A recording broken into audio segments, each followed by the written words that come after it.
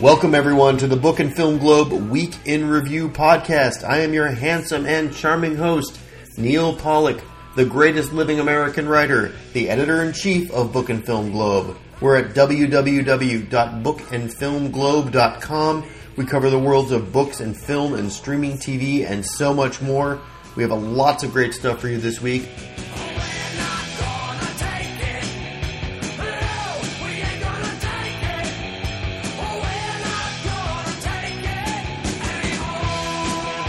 Talk to Samuel Porteous about his article about the multiplicity of multiverses in our popular culture right now, DC, Marvel, and so much more. We're going to talk to Rachel Llewellyn about the new movie The Eyes of Tammy Faye, and Adam Hirschfelder is going to stop by to talk about the new Netflix show Clickbait, starring Adrian Grenier of Entourage. If that doesn't tempt you to watch it, I don't know what will. But first, we're going to talk to Sharon Vane, my co-Austin, Texas resident. She is writing yet again about a spate of censorship in our schools. School boards and mayors and cops are all getting together to ban books and writing assignments that they don't find appropriate. And we don't find it appropriate that they're doing that. And we're deploying Dee Snider and Twisted Sister singing "We're Not Gonna Take It" to protest these unjust, these terrible acts of censorship. You remember when Dee Snider was testifying in front of Congress about censorship back in the 80s? He's still alive. We could use him again. I don't know if he cares about these issues or not anymore. Probably not, but we do. Welcome, Sharon, and welcome to you.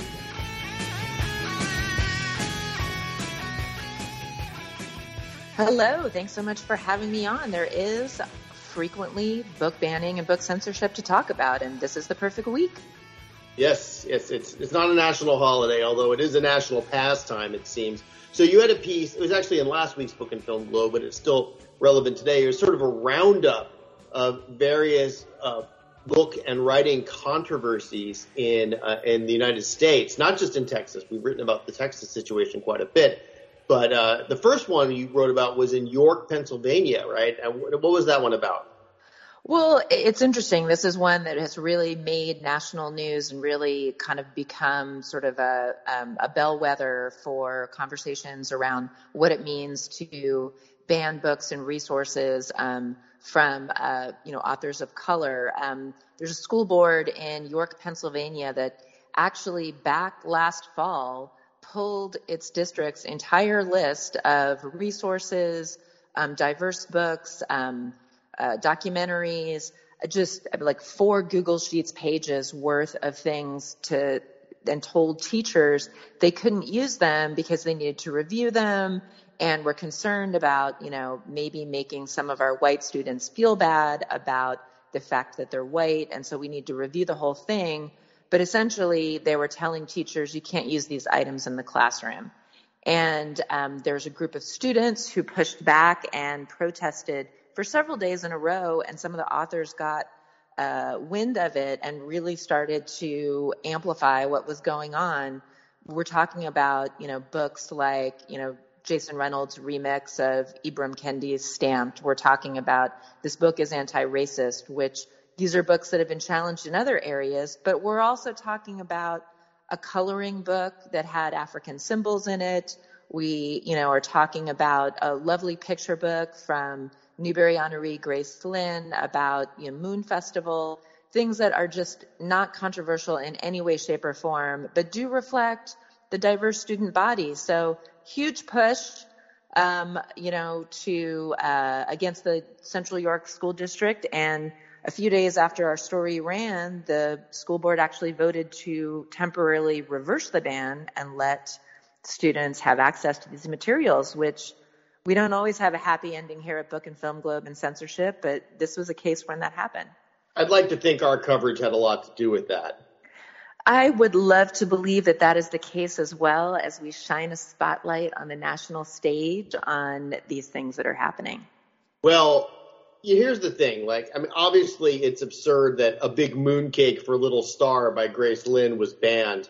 It's literally about a girl eating a cookie. That was somehow banned by a school board. The rest of this feels like it falls into the debate over critical race theory, and it's sort of it's all gotten gummed up with censorship. Obviously Ibram X. Kendi, and this book is anti-racist. Those are political flashpoints. I mean, I think the kids should be reading whatever they want, whatever teachers assign. And it's just weird to me that completely apolitical books that are really just sort of reflecting diversity get caught up in that. Right. And, it's not uncommon. I think you're absolutely right. There's a huge crossover between what happened in Central York and what we see happening at school districts across the country, where out of fear of this kind of hopped up controversy over critical race theory, which, anyone who does any minimal reading realizes is not actually being deployed in, kindergarten through 12 classrooms across the country.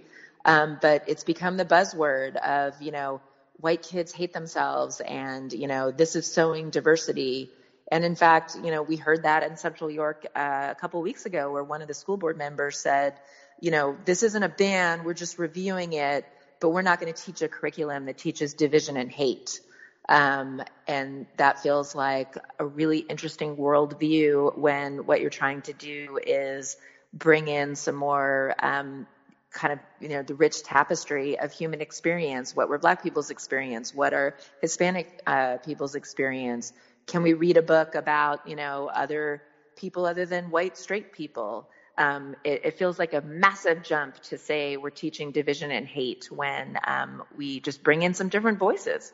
Oh, I mean, I hear what you're saying. I do disagree with you to some extent. I mean, there's a big difference between teaching, sort of books about anti-racist theory and just express, and books that express diverse experiences. But I just feel like a lot of times the people who are in charge of these decisions can't make a distinction between something that is like expressly political, and Ibram X. Kendi is expressly political, and, a picture book about moon festivals. To me, it's just, it just shows how little critical thinking, so to speak, is being put into these decisions. Now, another one you wrote about, this one was different and very spicy. This situation in Hudson, Ohio. The mayor of the town threatened to bring charges against the entire school board if members did not resign over a book of writing prompts. Now, that is a bizarre situation. Yes, it is. I mean, it truly is a bizarre situation. So this was a case with a dual credit writing class for high school seniors. It's a college class, and parents of these seniors had to sign a book or sign a contract saying that they understood, students would be exposed to, college level work. So it's a book of writing prompts, right? 642 things to write about. And some of the things were pretty, straightforward. Make a case for your favorite fruit or perfect day as an astronaut. And then there were some, because this is a book for college students and adults, that were a little spicier. Write a sex scene you wouldn't show your mom. One about drinking beer. I think, the parent complaints, district pulled the book away, said, no one had been assigned these problematic prompts if you want to see them as problematic. They just said, okay, we're going to use a different book. But that was not the end of it. The mayor of the town apparently went to a judge and, got some information about his interpretation of the law and came to a school board meeting and told them they should all resign or they're going to face legal consequences. The School Boards Association in Ohio, of course, says there's not really any liability, and the board's president said they wouldn't be resigning. Since our story published, the mayor has continued on his quest. He's gone to the local police, who they now say are investigating what's going on and if there are any charges that are possible to be brought, which to me is beyond the pale. He says they're distributing child pornography for a book of writing prompts put out, by the way, the book is called 642 Things to Write About. I believe it's put out by the educational branch of the McSweeney's publishing empire, which spawned my glorious career. And it's just absurd to me. What a fuss budget to come on in and tell the school board that they're distributing child pornography. If the teacher wants to say, don't do the sex scene prompt, please, do the fruit prompt, or, you know. Right. There are simple ways to handle this. And the idea that the lead elected official in a municipality is going to take time out of his busy day, presumably ruling the town, to go, attempt to bring charges against a school board just shows how absurd the discourse is becoming. And, kind of the point we were making in the story is how these little cases they're amusing at some level, but they're also kind of disturbing that this is what we've come to as, a society where, we've talked a lot about Texas and suburban Austin and everything going on there. And that was sort of some examples of other things that happened that we talked about in this story of, a parent or two finding a book, not liking the fact that there was sex in the book or references to gay sex in the book, and showing up at the school board meeting and causing, viral video scenes and getting the book pulled. It just feels like it's rewarding bad behavior. Yeah, and here's what this is just my take on what's going on, and you can agree or disagree, but I feel like you have a clash between two extreme ideologies, and ordinary students and parents are getting caught in the middle. On the one hand, you have sort of retrograde moral majority, puritanical morality, which is obviously still there's obviously still a heavy strain of it in America. And then you have sort of left-wing, multicultural, anti-racist philosophy, and the two are not compatible. But in the middle is it's just literature and writing, and it doesn't necessarily have to be ideological. And you're right, and you continually write about this. Contemporary young adult literature reflects reality, the reality that these kids face, and the reality that teenagers and young adults face, as it always has, involves sex and drugs and abuse and problems. People have problems. And I just don't understand why, if parents don't want their kids reading a certain book, that's their prerogative. I don't understand why they're trying to bring in elected officials and the police. Bringing in the police is just, to me, the bottom of the barrel. And that's going on in Leander, Texas, which we're constantly talking about here. Right. It's chilling how, Leander, which, actually has now spiraled up into kind of a national example of misdeeds with Banned Book Week. Folks who put on Banned Book Week are doing national conversations about exactly what's happening in Leander. Parents have gone from, we don't feel like these books are appropriate and we're going to ask the district to review it, to, we are going to the police to complain about books that are available in the library, not even part of the curriculum, not assigned, just there on the shelves. And, kid, checked it out, brought it home, and people are going to the police and complaining about it. And to me, what is even worse is that instead of the police saying, this is not our job, we're not going to pursue this, the Leander police are saying, we're investigating and seeing if we can bring criminal charges. We're going to bring criminal charges over a book? Against who? Who's going to bring criminal charges against the author? Against the school? Against the teacher? Who even knows? There are many avenues that this could go, and none of them are good. To me, when you're bringing in law enforcement over a story, over a book, these are not, books encouraging people to, bomb the Capitol. Which you wouldn't, these are fiction stories. And if you don't like them and you don't want your kids to read them, then they don't have to read them. Don't take it away from everybody else. Right. The proper response by the police would be like, well, we have to investigate this murder, so no.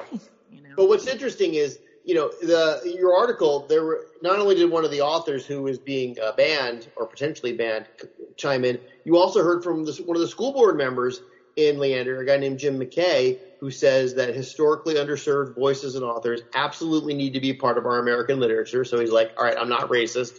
I'm not a bigot. However, books that describe in exceptionally graphic detail gang rape, pedophilia, and child sexual abuse are appropriate in middle school and high school, regardless of the author.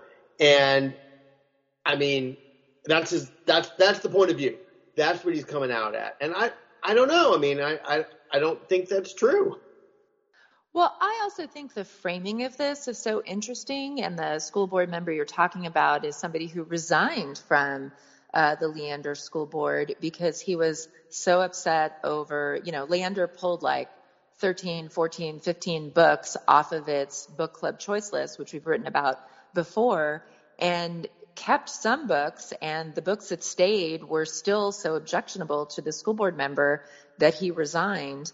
And he came in, to the comment section, and, it's so interesting how, books about gay relationships or books about where there's a short passage referencing a past abuse, all of a sudden the book as a whole is about pedophilia, or the book as a whole, underage sexual experimentation gets translated into pedophilia. It's a very, very strange time in education and in our discourse, and I have a feeling that these battles will continue to rage. So, Sharon, thank you so much for covering a difficult topic. You're doing a non-denominational God's work, and we appreciate it. Well, I try, and it's always a pleasure to be able to shine a light on this, and hopefully eventually we won't have these stories to write anymore.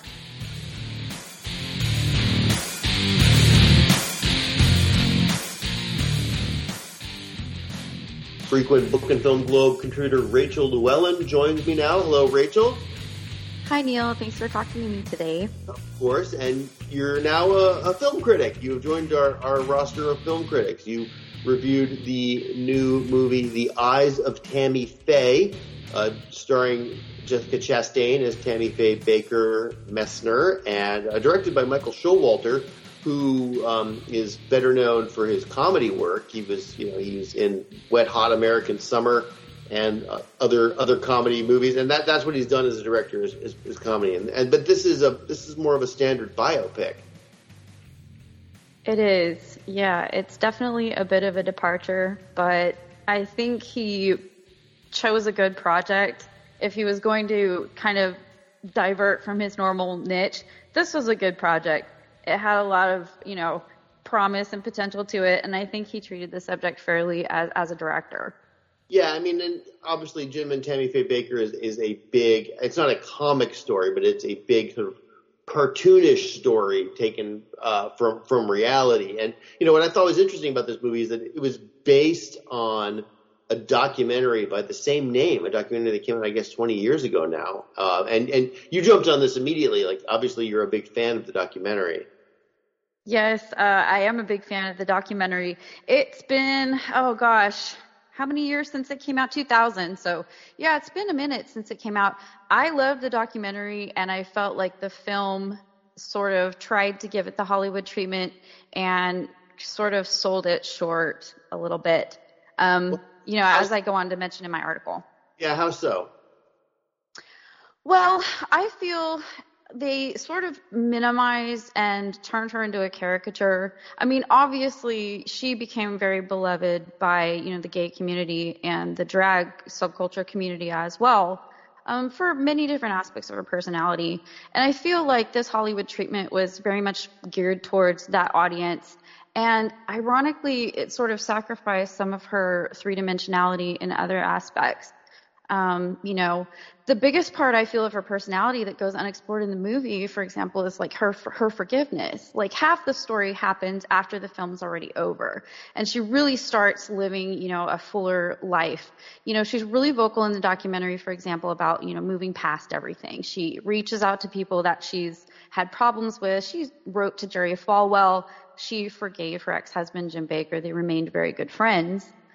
The journalist who exposed, all the money stuff, she met with him directly. So she has this real earnest kind of desire to connect with people, bury the hatchet, move on. She became a lot more, accepting, and became the face of a much more moderate version of Christianity. We don't really get that sense from the movie. And I feel like the second half of her story really kind of rounded out her personality. The part of the narrative was really, the emphasis was more on, the camp, the flair, the flamboyance, the rags to riches, redemption. And I feel like they treated fuller aspects of her personality sort of more dismissively. Well, that's very interesting because, I know that you're I don't know if you're willing to talk about this, but you're a, devoted Christian, right? And this, the movie, and she's a Christian preacher, and it feels like the movie maybe doesn't quite delve into that. Yes, I felt it was a bit reductive in that aspect. I got to say, when this scandal first broke, like in the late 80s, I was just a little kid, but I was raised fairly conservative, and we were extremely conservative Christians. And as the other end of the spectrum, we were kind of just as outraged and disgusted by that, public portrayal of Christianity that you're seeing, the Jerry Falwells, the Jimmy Swaggarts, the Jim Bakkers, all of that was unfolding right around the time of, that Reagan era moral majority stuff where politics and religion were really intermarrying publicly. And so I kind of, had an impression of that scandal when it happened. And, when I watched the documentary, as someone who is a practicing Christian, I felt that it gave her a fair treatment, but it didn't really go into more problematic or conservative aspects of her personality, like I mentioned in my article about how she advocates, complementarianism, and which means that, the wife submits to the husband as the leader in the family unit, and she was a believer in that, and that's kind of not really addressed. It's sort of glossed over. I mentioned a couple of things about how she was supportive of the gay community, but the impression was more that some people took away from it was more that she was forgiving of people for their homosexuality, not necessarily accepting of it, sort of accepting of it almost in the sense of being a flaw. She gave advice, I mentioned in my article, to one person who said, well, what would you say to a young gay person trying to be accepted by parents who don't accept his homosexuality? And she recommended that he, quote, not throw it in anyone's face. So we have to kind of qualify her views and see her personality as complicated. And you feel like this movie is a little cartoony in the way it presents the Bakkers. I sort of do. I mean, of course, that's what it is. You have creative license. And I mean, it's such a fantastic story in reality that you don't really have to do much dramatization. I mean, she's such an emotional, flamboyant person. Like I mentioned, all the director really has to do is point and shoot. But yeah, I just thought it was interesting the way the movie framed it. She was very involved in the gay community. She did one-woman shows, in places like Castro and Miami Beach area, kind of unsinkable Molly Brown type of stuff. She went to Pride events and did meet and greets there. She judged lookalike contests. But, again, she liked her portrayal in the original documentary because she felt like it humanized her. But I feel like the movie went full circle back to, again, the caricature. The whole time I'm just really aware that it's Jessica Chastain character acting. Well, that's what I was going to say, is that it feels to me like this is a little bit Oscar baity. The movie is obviously is not going to win an Oscar, but Jessica Chastain is certainly gunning for at least a nomination, and I'm imagining Andrew Garfield is also playing around with that as well. He plays Jim Bakker. I'm sure we will be hearing both of these actors' names around Oscar season for sure. I don't want to use the term pandering, but I definitely got that impression from it. There's a scene at the end of the movie that really struck me where she performs solo on stage. She's at a church for the first time in years, kind of a comeback to that Christian world after years away. And she's on stage in this glittery dress and she's belting out this song. And it cuts to this kind of parallel performance in her head. And there's this full choir behind her and choreography and this big waving American flag and flashing lights. And then it cuts back to her singing alone on stage. And the audience in the theater laughed. at that dichotomy. And I think that kind of captures this movie's sort of miss in a nutshell. The movie had cartoonized, her personality and her internality to her internal life to sort of serve the primary narrative devices of flamboyance. And I think that it ultimately hurts the movie. All right. Well, that's The Eyes of Tammy Faye opening this week. Rachel, thank you for a very thoughtful and intelligent critique of the film, and we will be talking to you soon. Thank you so much for having me, Neil. Yep.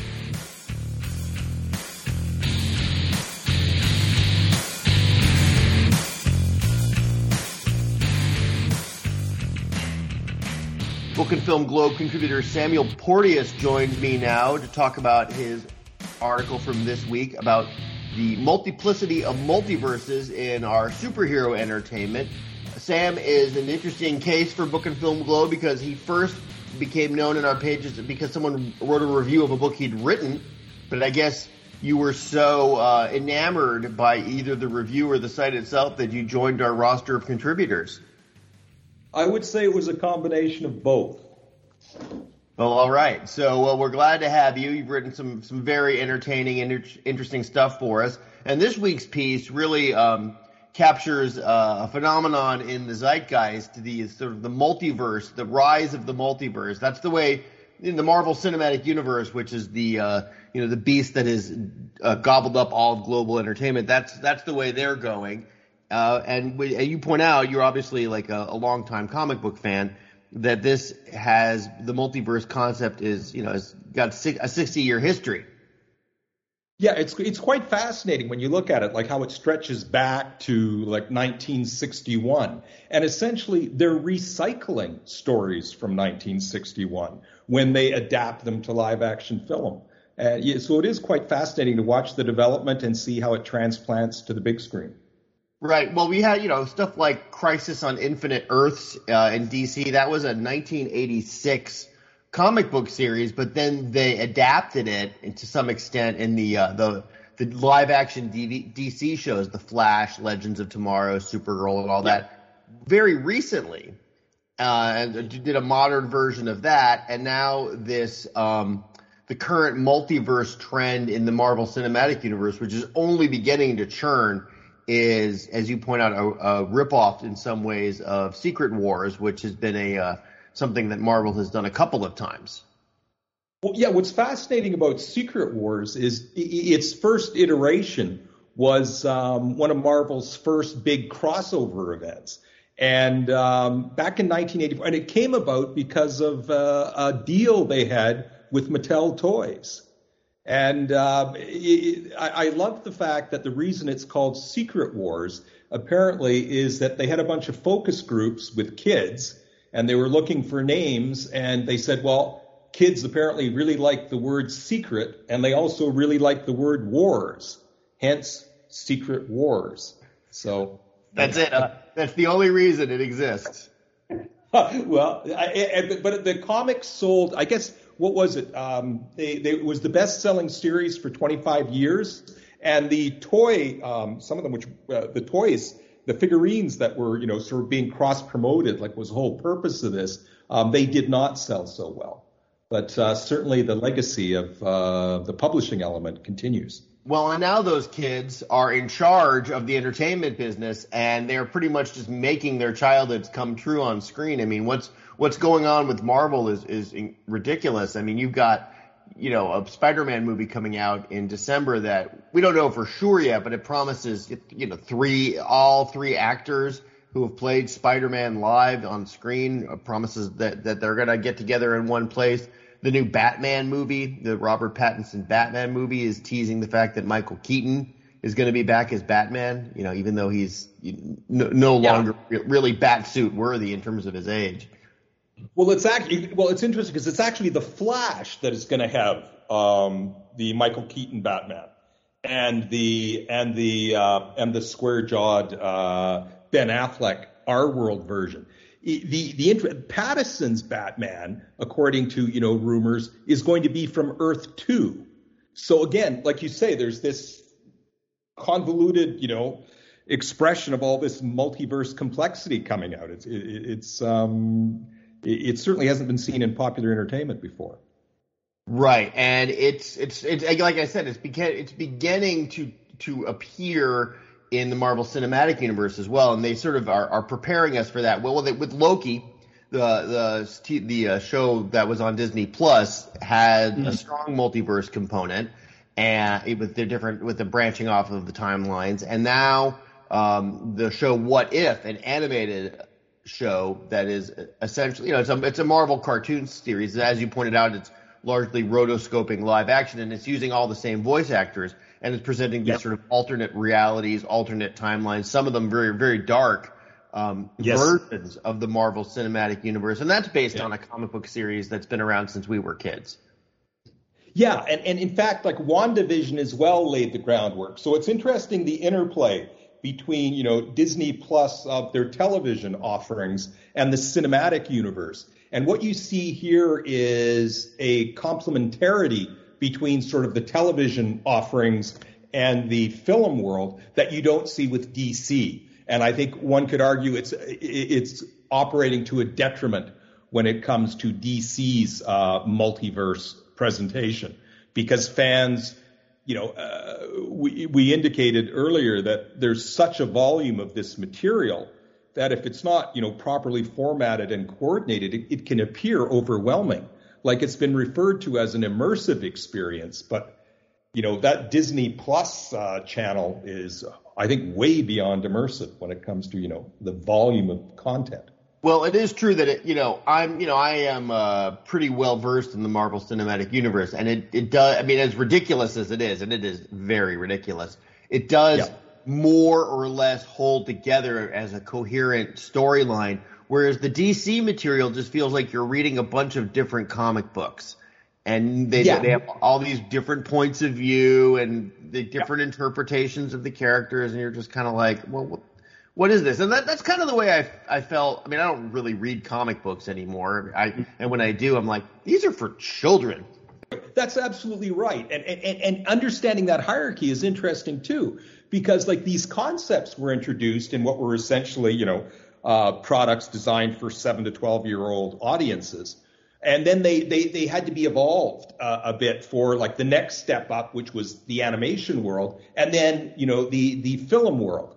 And this sort of ratcheting up of sort of the intellectual or narrative component of those stories to reach a more mature audience is part of the journey. And I think the problem with DC that you were outlining, with their sort of scattershot approach, is it takes away from the fans' emotional investment in the franchises.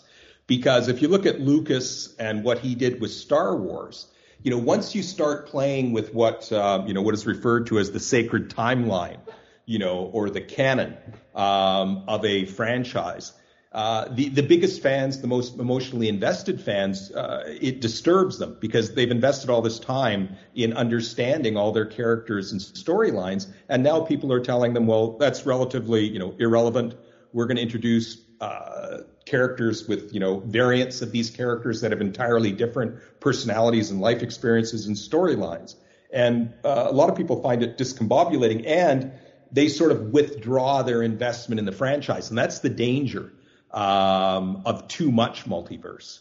Right. And you're going to lose that sort of non-core fan. Like, I mean, I'm familiar with the multiverse concept, but I guess I'm a comic book nerd. I don't know, but I thought that the old Justice League series and the Justice League Unlimited series, when they would do multiverse plotlines, did it very well. The old Marvel animated show Avengers, Earth's Mightiest Heroes would do multiverse stuff, and that always worked. But now you're dealing with this, live action multi-headed Hydra, and so to speak, and it's complicated. Well, yeah, and I think you're right that the DC has always been sort of superior in the animation storytelling, and Marvel has been superior in live action. So I think we've even got a link in the article to Owlman and his nihilism in response to the discovery of the multiverse. And that is, when you talk about for kids, that is not a bad depiction and explanation of what the scientific basis for the multiverse is, and a pretty grim nihilistic response to it. And again, on the corporate level, what's fascinating about that is that Disney, when they purchased Marvel, what they were purchasing were characters and storylines, because Disney's description of itself is we are a company of characters and storylines. And they purchased Marvel when they realized they were too far on the Disney princess side and needed some boys stuff. And they purchased for, I think it was $6 billion in 2009, Marvel. But remember, only 10 years earlier, you could have purchased Marvel, like who cares about publishing, the near bankrupt publishing house, for $55 million. But what happened in the interim was people said, oh, wait a minute. This isn't a publishing company. This is a IP library of market-tested characters and storylines. And that's what Disney purchased. And this is what they're putting in their animation and films now. And as you point out in the article, the end game for all this, there's really only one way it can go, which is a DC versus Marvel super battle movie. And why don't we throw in Star Wars as well? Well, yeah, if Disney has the IP, which they do, right? They've purchased the Star Wars, so this is the danger, when not danger, I would say, but I would hesitate to include Star Wars with DC and Marvel. But I think, where it is going, that is the logical end of it. But it also points to the fact that this can't continue forever. This phenomenon of the superhero genre dominating the multiplex, like dominating popular culture. We've seen these cycles before. And, as I note in the article, it is a record-breaking phenomenon that's transfixed a generation until it doesn't. Yes, that will be the brain freeze moment for sure. Well, Samuel Porteous has written an excellent article in Book and Film Globe this week on the multiplicity of multiverses, everything you've ever wanted to know about multiverses, and then some. Adam Hirschfelder is back here on the Book and Film Globe Week in Review podcast. Adam has taken upon himself to subject himself to the worst television imaginable. I can't quit it, and I can't quit you, Neil. This is his quest. This week, Adam has reviewed the Netflix show Clickbait, starring Adrian Grenier. Now, when you heard starring Adrian Grenier from Entourage, you should have stopped right there, but you didn't. You didn't. Yeah. I live in Austin, and there was recently Adrian Grenier was on the cover of Austin. He was at a cover on that magazine, right? Like he looked like some cowboy or something crazy. Cowboy. He was wearing some kind of tweed vest, and it's like he's a gentleman farmer or something. He lives on some pseudo ranch out in the hill country. But he's been seen around Austin, and now he has been seen on Netflix in this show Clickbait. This seems like a very strange program. 8-part miniseries about an ordinary man in Oakland who is essentially framed for multiple murders and sexual assaults. I think that's how it goes.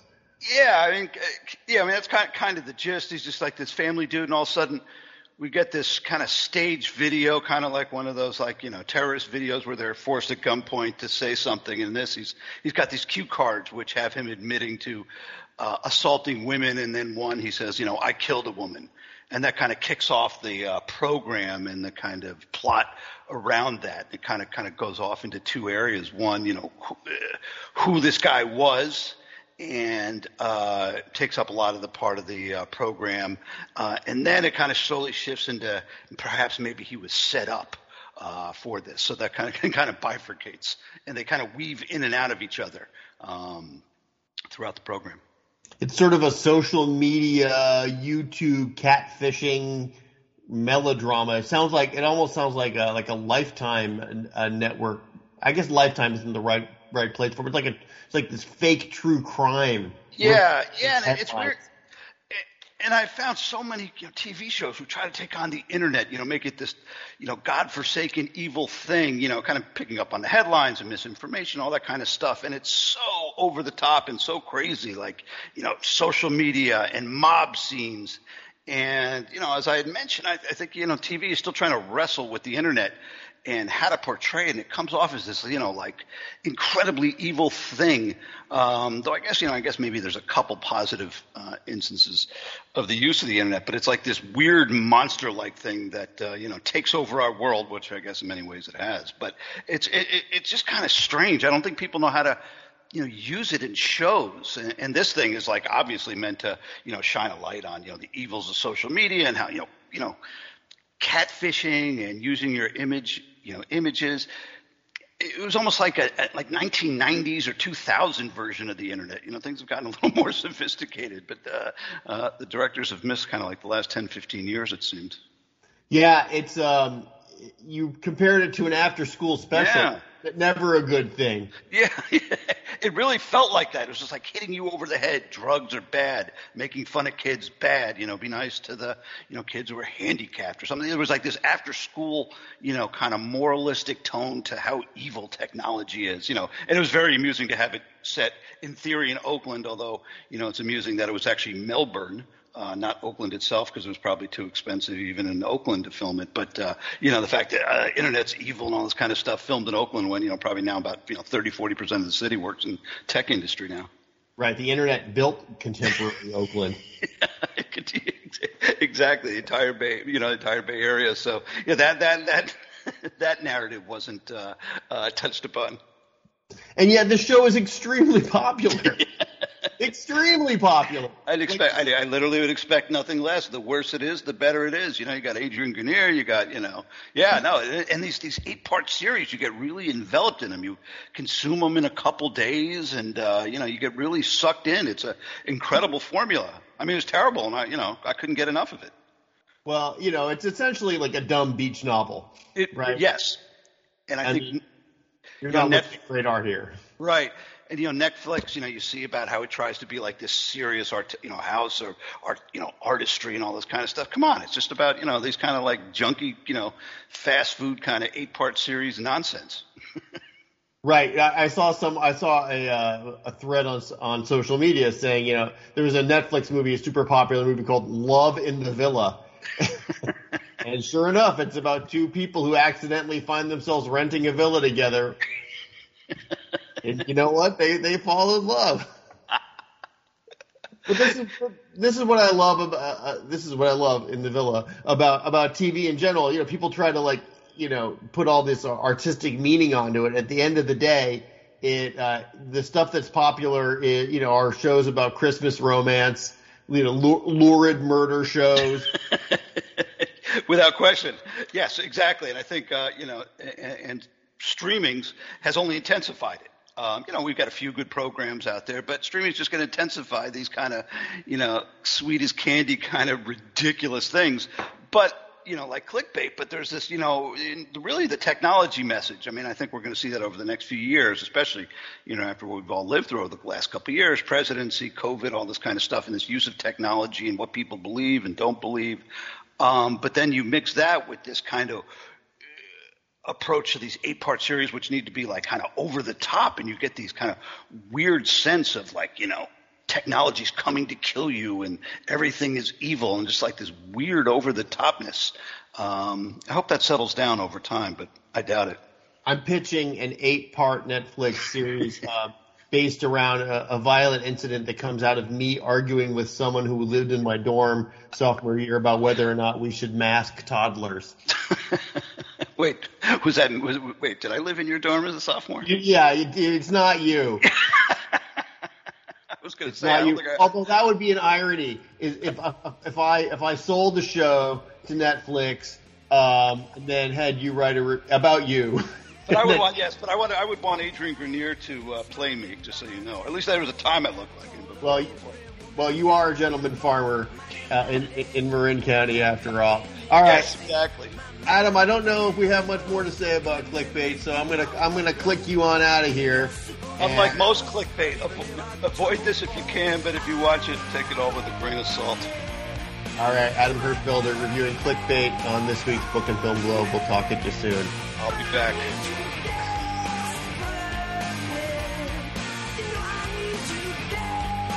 All right, thanks to Adam Hirschfelder for talking to us about the terrible new Netflix show, Clickbait.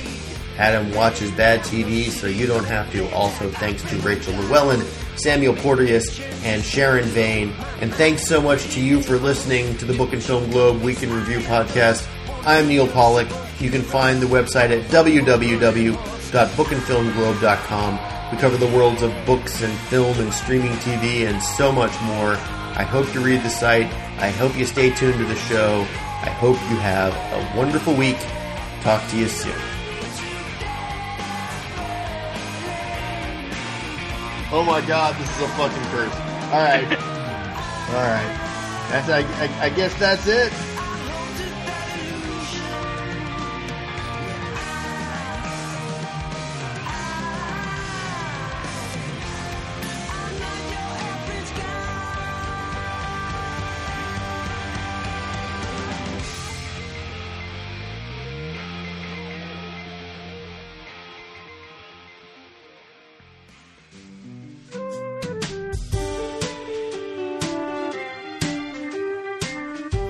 Audio.